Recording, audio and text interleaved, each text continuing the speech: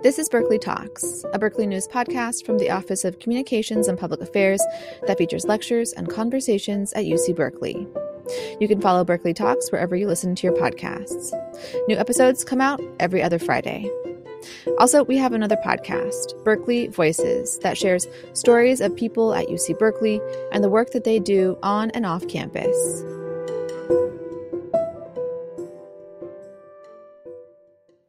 Good afternoon, everyone, and welcome to the year's last lunch poems. Amazingly, it's flown past. Thank you all for and we hope to preemptively see you in the fall again. But, you know, it's your participation, your attendance that's made it a remarkable season. Thank you for your forbearance and being here and supporting us. We're very lucky today to welcome Ishion Hutchinson to close us out. Before we get going, I'll ask you to silence your cell phones if they're not. And I want to extend our thanks, as always, to the Berkeley Library, whose support makes this all possible, especially Amber and our student workers, to Callie from Pegasus Books, who has Ishion's most recent collection for sale over there. Also, thank you, Callie. Support the poets, support the bookstore. And to Poets and Writers, who is in part co-sponsoring this event today. For me, to read Ishion Hutchinson's poems is to wander through a text whose intricacies may at first elude me, to snag on an edge of beauty, to read again. It is to let my ear be guided by the rise and fall of meters before the eye catches up, and so to hear the formal dignity of sense made before I am able to quite parse the syntax. Hearing the poems aloud, I seem to enter as an active participant into the sensory welter of Jamaican place, the pain of serious thought, and the shattered forest of elegy. What Hutchinson has said of Milton's restless, serious grammar, applies beautifully to his own verse.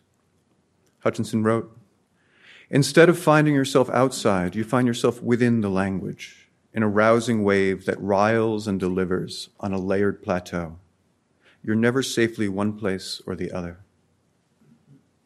When he speaks about being between places, I hear an echo of what I understand to be Hutchinson's own position. A quote such as this helps me see the instability that backdrops the masterful solidity of Hutchinson's formal music.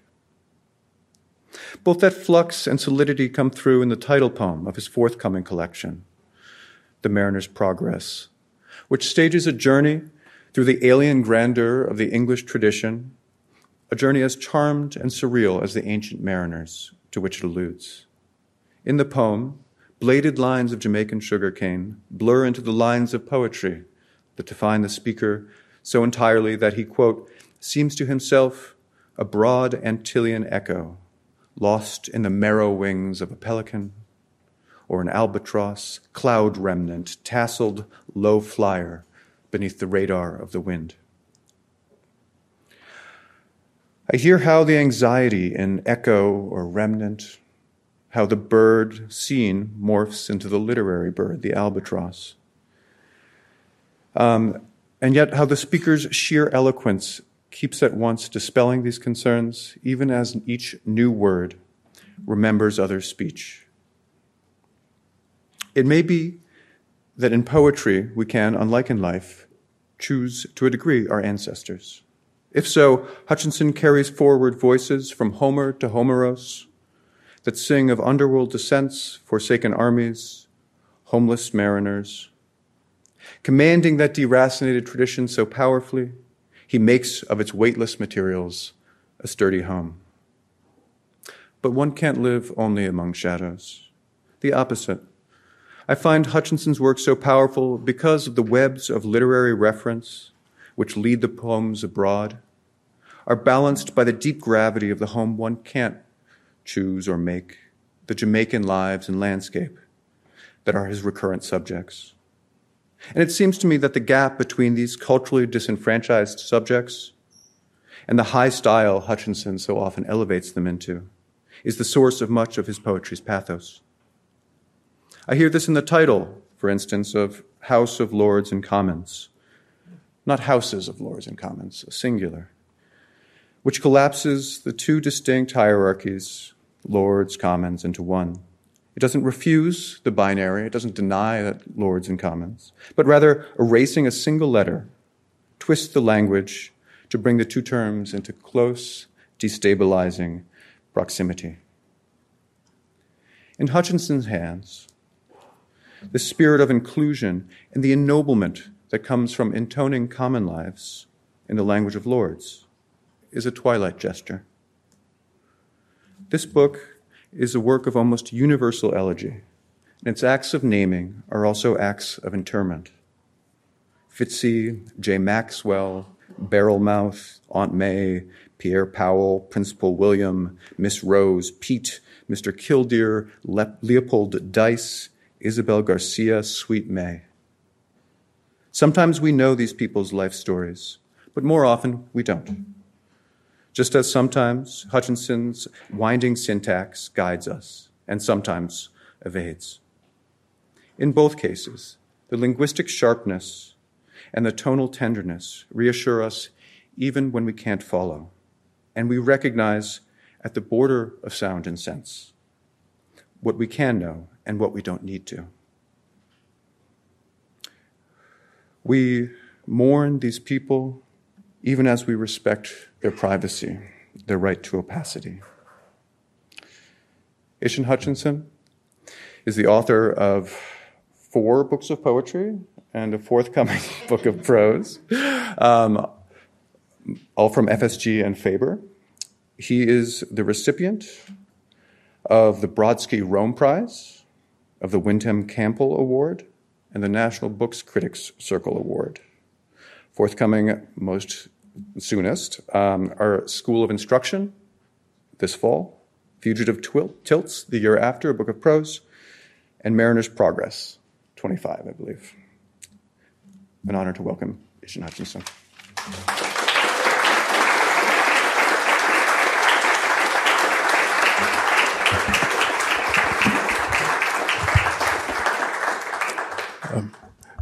Good afternoon. Can you hear me? Thank you, Noah. It's actually weird to say good afternoon. It's to now I see it. You do come to a lunch poem to be here at lunchtime to listen to poems. You have to see it to believe it. Thank you for that very generous introduction, Noah. I was listening and sinking more and more into my sofa chair because it sounds like a very grave and serious young man. I'm trying to recognize him, but I believe it is certainly the case that I take this voyage into poetry very seriously and take none of it for granted because of the weight of history, both growing up in Jamaica and knowing the violent history that comes with that, but also the violence, too, of canon, and seeing that my work as a poet, in part, is to figure out what sort of emancipatory forces I should summon. Luckily, I stand on great shoulders within the Caribbean tradition of many poets and writers that I admire and envy and wish they hadn't been born. Don't tell them that. This isn't recorded, of course. I will read the title poem of the collection, The House of Lords and Commons. And the poem is titled The Lords and Commons of Summer. I should tell you that summer here should be a pun on Sumer, that Babylonian city and civilization. When I told a friend of mine that's where, that's what I was thinking about, he outright laughed at me. and we're no longer friends. I thought it was such a nice play on word, summer, sumer. I circled half mad, a dead azalea scent that framed my room. I licked anointed oil off a sardine tin, opened bean and thyme, perplexed myself, then picked up and blew a claybird whistle. Silence came scratching the same way it did at the funeral of Heidegger when no silence came. When my boy self played seance in the Spanish Needles, havoc in the bees, their bronze staining my shanks, rain pistols sprung out of the earth and buried glass splinters under my clothesline. Vivaldi and Tangerine below the early winter moon minting its double over the city axle down in the buried sea's lilac, silver trimming my window's wick with the fierce, fast and low rustle of lions out of a russeted ice flow. A furnace in my father's voice. I prayed for the coal stove's roses, a cruise ship lit like a castle on fire in the harbor we never walked. Father and son, father, drifting down the ferned hell is shanty shun, where inside, in my head, the lamp was the lamp, the market, the park, the library, not a soul but grandmother's morning wash, lifting towards heaven, her flapping winding sheets. The barrister's son punished my sister. I stared at my hand in a book. The horizon declined in my mouth. A hawk's scream tied all the hills together. My little earth shaker, visored in placenta, wonder of wonders, tremulous in amniotic shield, ensouled already, father in the veritable night, without house or harbor, soon sea in a voice will harrow a scorpion's blaze in me to the marrow. At nights, birds hammered my unborn child's heart, each strike bringing bones and spine to glow. Her lungs pestled loud as the sea I was raised, a sea anemone. Among women who cursed their hearts out, soured themselves, never brides, into veranda shades. Talcum and tea moistened their quivering jaws, prophetic without prophecy. Anvil black, gleaming garlic nubs. The pageant arrived with sails unfurled from Colchis, and I rejoiced, like a broken asylum, to see burning sand grains, skittering ice, shekels clapped in my chest. I smashed my head against a light bulb, and light sprinkled my hair. I rejoiced, a poetry hit by the sun in the room. A man, a man. The sky is loaded with ore. The mountains are lingering on the threshold, luminous with the valley's pollution. A late transport shimmers, and I shimmer too. This is one of the holy cities of America. Holy banks, mortuaries, holy cafes, a golden angel descends in the middle of 3 javelin spires. Then I see, poised, writhe-like, in the snow, on the sifted avenue, muscles released from chiaroscuro, A herd of darkness gathers to passage unto Shiloh, where the Lord of summer lives, kindling a coal fire.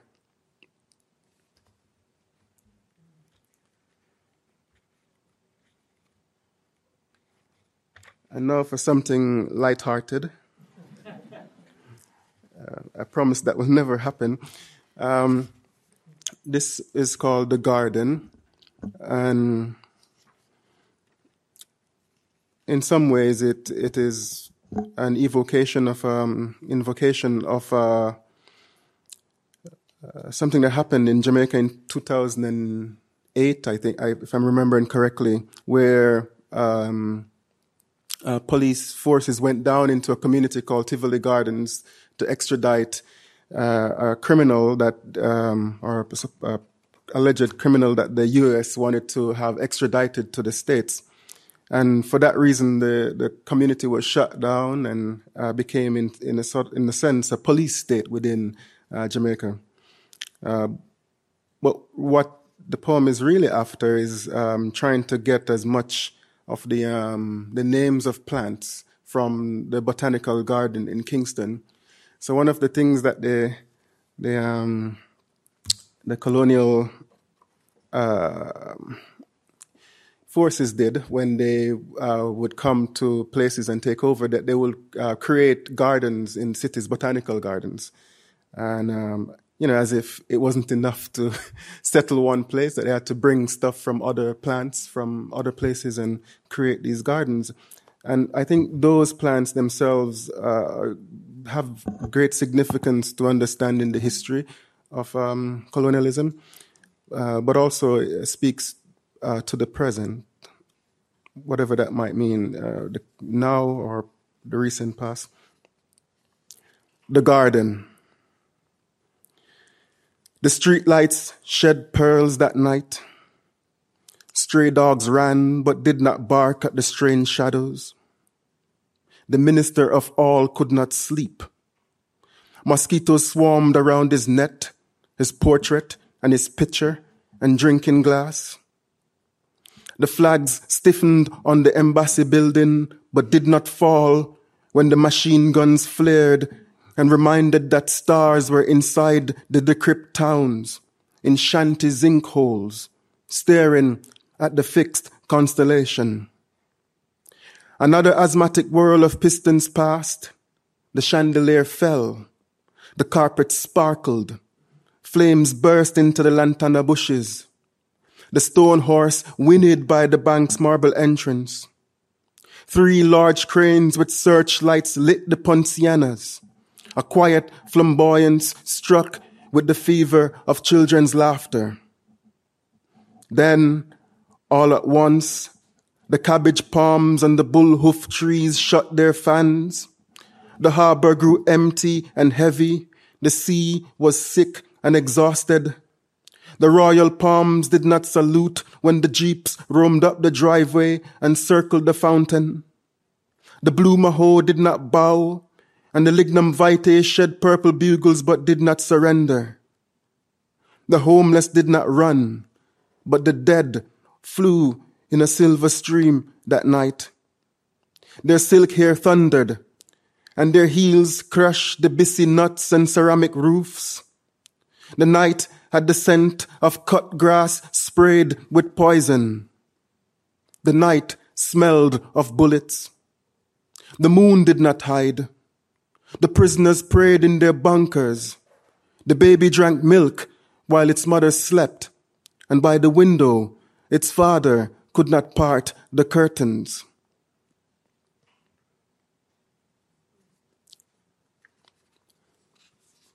After the hurricane. After the hurricane, walks a silence, deranged, white as the white helmets of government surveyors looking into roofless shacks, assessing stunned fowls, noting inquiries into the logic of feathers, reversed like gullies still retching. They scribble facts about fallen cedars spread out like dead generals on leaf medallions. they draw tables to show the shore as rearrange its idea of beauty for the resort villas, miraculously not rattled by the hurricanes, call it Cyclops, passage through the lives of children and pigs.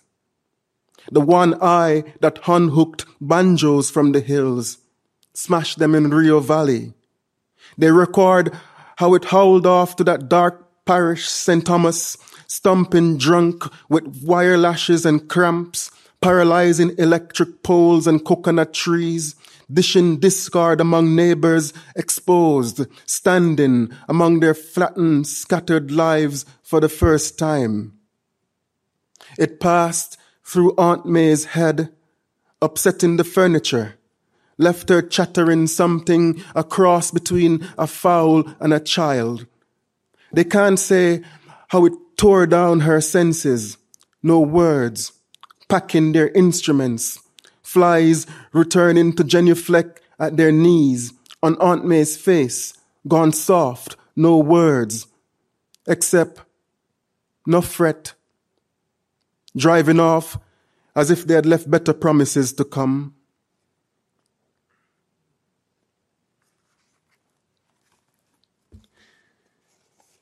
Like most of you, I like to vacation in Italy.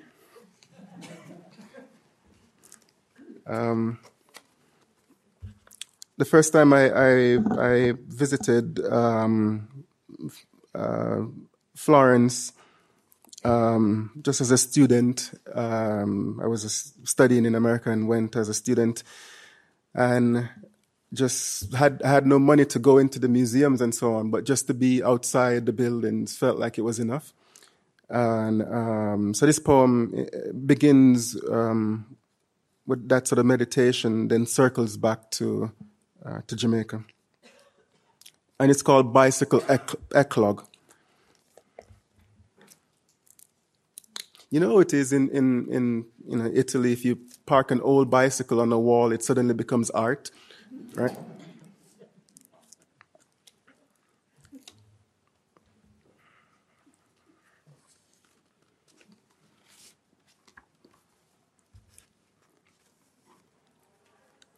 So, bicycle eclogue.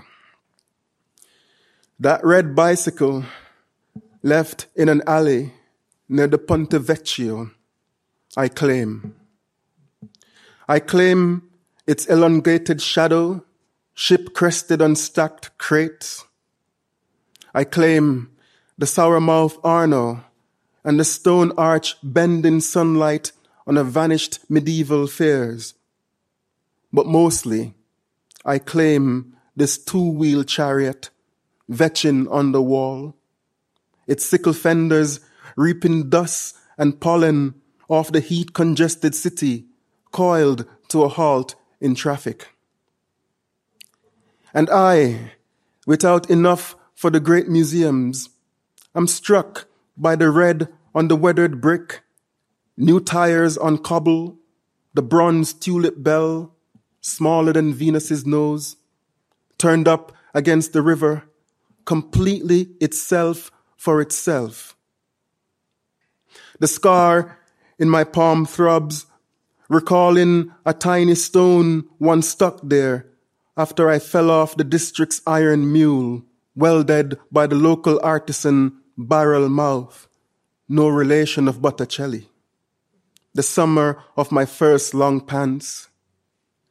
The doctor's scissors probing my flesh didn't hurt, nor the lifeline bust open when the stone was plucked out.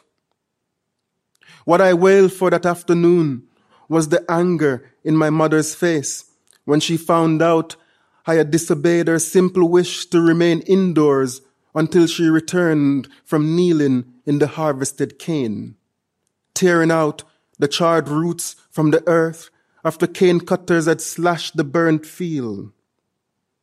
It was her first day and her last, bowing so low to pull enough for my school fee. For again, the promised money didn't fall from my father's cold heaven in England. As we walked to the clinic on a rabble of hog plums, her mouth trembled in her soot frock, My palm reddened in her grip, plum scent taking us through the lane. By the time we saw the hospital's rusty gate, her fist was stained to my fingers' curl.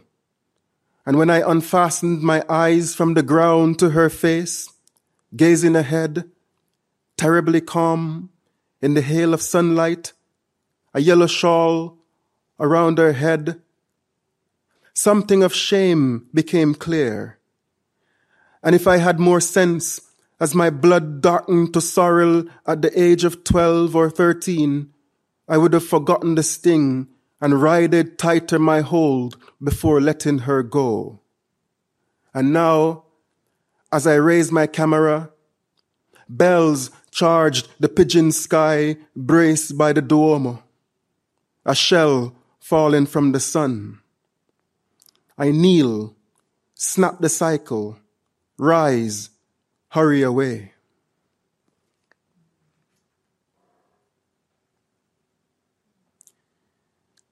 Maybe we should stick with Italy. It's very pleasant there.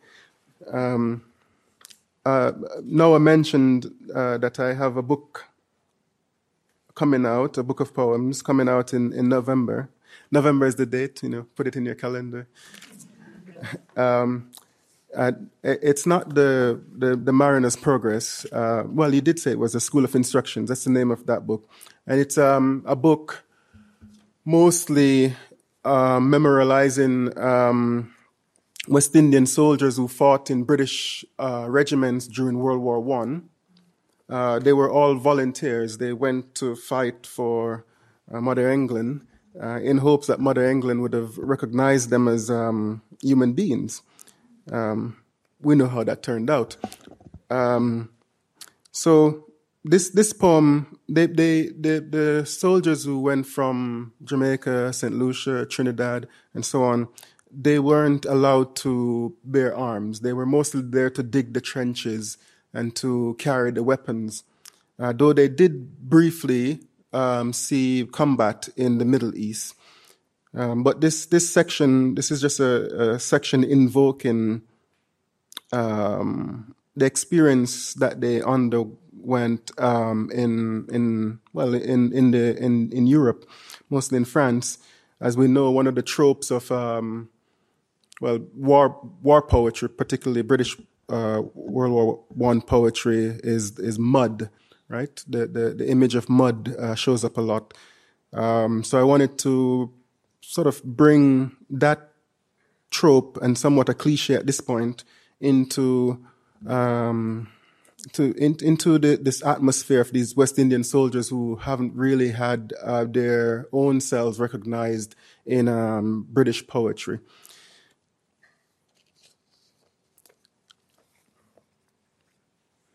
They shoveled the long trenches day and night, frostbitten mud, shell shock mud, dung heap mud, imperial mud, venereal mud, malaria mud, hunbait mud, matin mud, 1655 mud, white flashes of sharks, Golgotha mud, Chilblain mud, Caliban mud, Cannibal mud, ha ha ha ha mud, amnesia mud, drapetomania mud, lice mud, pyrexia mud, exposure mud, aphasia mud, no man's land's every man's mud,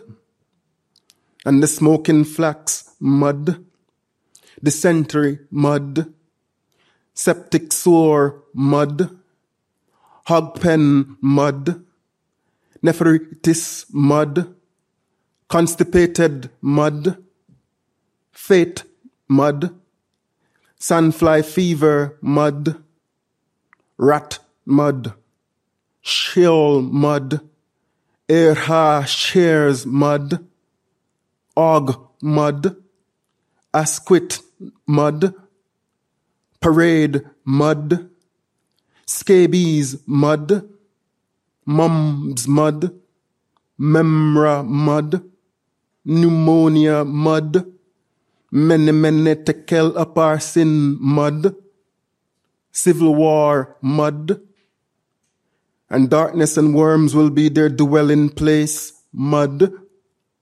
Yaz mud, Gog mud, Magog mud, God mud, Canaan the unseen, as promised, saw mud.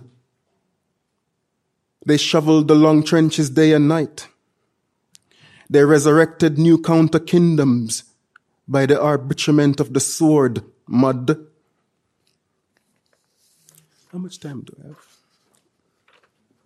5 minutes? Are you okay? All right. So for something very happy,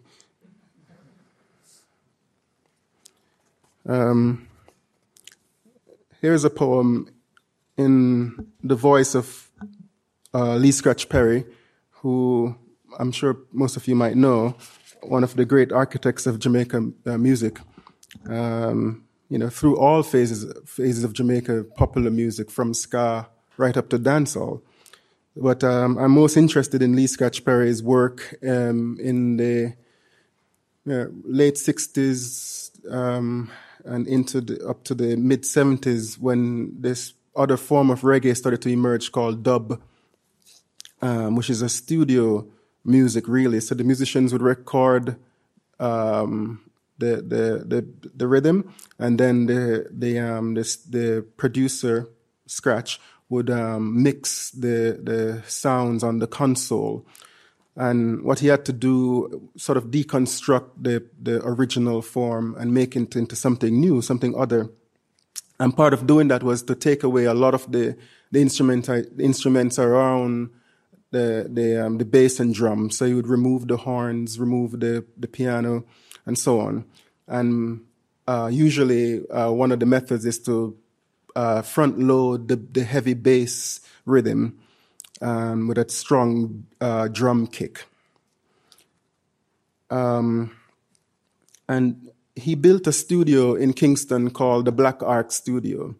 And it's a studio with many rooms. And Scratch he died last year, was a very enigmatic figure, to put it lightly. So he painted the studio with many, just painted it in wild colors. All of the rooms were covered over with collage. And in a way that describes how his music worked. It was a sort of collage music. And so the studio was very successful. It's where Bob Marley, Peter Tosh, some of the great names recorded some of their most well-known work. Scratch was a mentor of Marley. But one day, all of a sudden, Scratch burnt the studio down, never explained why to anybody. So this poem is sort of engaging with that history. But so he called the studio the Black Ark, the Black Ark, and of course that immediately tells you what he's after, the Ark being a place of refuge. And when you think of that in the context of Jamaican history, or at least how I think of it, it is a sort of space in which he was collecting the remnants of the survival methods of being Jamaican, going through all of that pain and violence of history. He wanted to harbor it there, both the pain and the joy. The Ark by Scratch. The genius says, build a studio. I build a studio from ash. I make it out of peril and slum things. I alone, when blood and bullet and all Christ fucking American dollar politicians start the pressure down to nothing. When the equator is confused and coke bubbles on tin foil to cemented wreath. I built it. A conga drum so hollowed through the future pyramids up long before CDs spin away rootsmen knocking down by the seaside like captives wheeling by the Keba River. The genius says, build a studio, but don't take any foul in it. just electric. So I make it. My echo chamber with shock rooms of rainbow King Arthur's sword keep in. And one for the Maccabees alone, for covenant is bond between man and worm. Next room is Stone Age. After that, iron. And one I name Freeze. For too much ice downtown in the brains of all them crossing Duke Street. Holy like Parsons. And in the circuit breaker, the red switch is for death. And the black switch is for death. And the master switch is black and red. So if US, Russia, China, Israel talk, missiles talk, I talk that switch I call Melchizedek. I build a closet for the waterfalls, one for the rivers, another for oceans, next for secrets. The genie says, build a studio. I built it without gopher wood. Now, consider the nest of bees in the cranium of the gong. Consider the nest of wasps in the heart of the bush doctor. Consider the nest of locusts in the gut of the black heart man. I put them there. And the others that vibrate at the feast of the Passover when the collie weed is passed over the roast fish and cornbread. I upset her. I Django on the black wax. The super ape. E.T. I cleared the wave. Again, consider the burning bush in the ears of Kalungi, and the burning sword in the mouth of the fireman, and the burning pillars in the eyes of the Gargamel. I put them there to outlast Earth as I navigate on one of Saturn's rings. I mitre solid shadow setting fire to snow in my ark. I credit not the genie, but the coral rock. I, man, am stone. I am perfect. Myself is a vanishing conch shell speeding around a discotheque. At the embassy of angels, skeletons ramble to check out my creation dub. And sex is dub, stripped to the bone. And dub is the heart breaking the torso to spring olive-beaked to be eaten up by sunlight. I think that I will end with one poem from, Noah makes it sound like I've just been in some cave writing poems, and no. But I have been busy. And I am very grateful for the chance to read from some of these poems to you. Thank you for your attention. I'll end with one of the poems from The Mariner's Progress, which is a series of sonnets, I think 8 of them. And I will end with this one. And implicitly, maybe explicitly, it's an elegy for the poem as a whole. The Mariner's Progress is a poem of an elegy for the great St. Lucian poet Derek Walcott. I don't think needs any introduction. So to his memory. To evening air, I add blown cane, blown cane, blown cane, and stepped into the Quattrocento outside the library by the pier. All is changed. Blown, I am a broad Antillean echo, lost in the marrow wings of a pelican or an albatross. Cloud remnant, tasseled low flyer below the radar of the wind. Trade winds, travailed, not traveled, shit-blooded, a million blades choir and collapse on repeat, their absolute surgeon pledged, picked up by the potholes which I jumped to reach home. Blown canes, singed from the African Holocaust.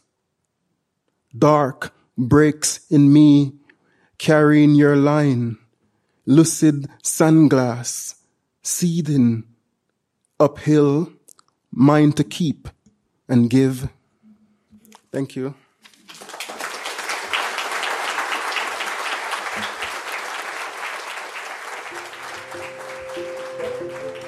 You've been listening to Berkeley Talks, a Berkeley News podcast from the Office of Communications and Public Affairs that features lectures and conversations at UC Berkeley.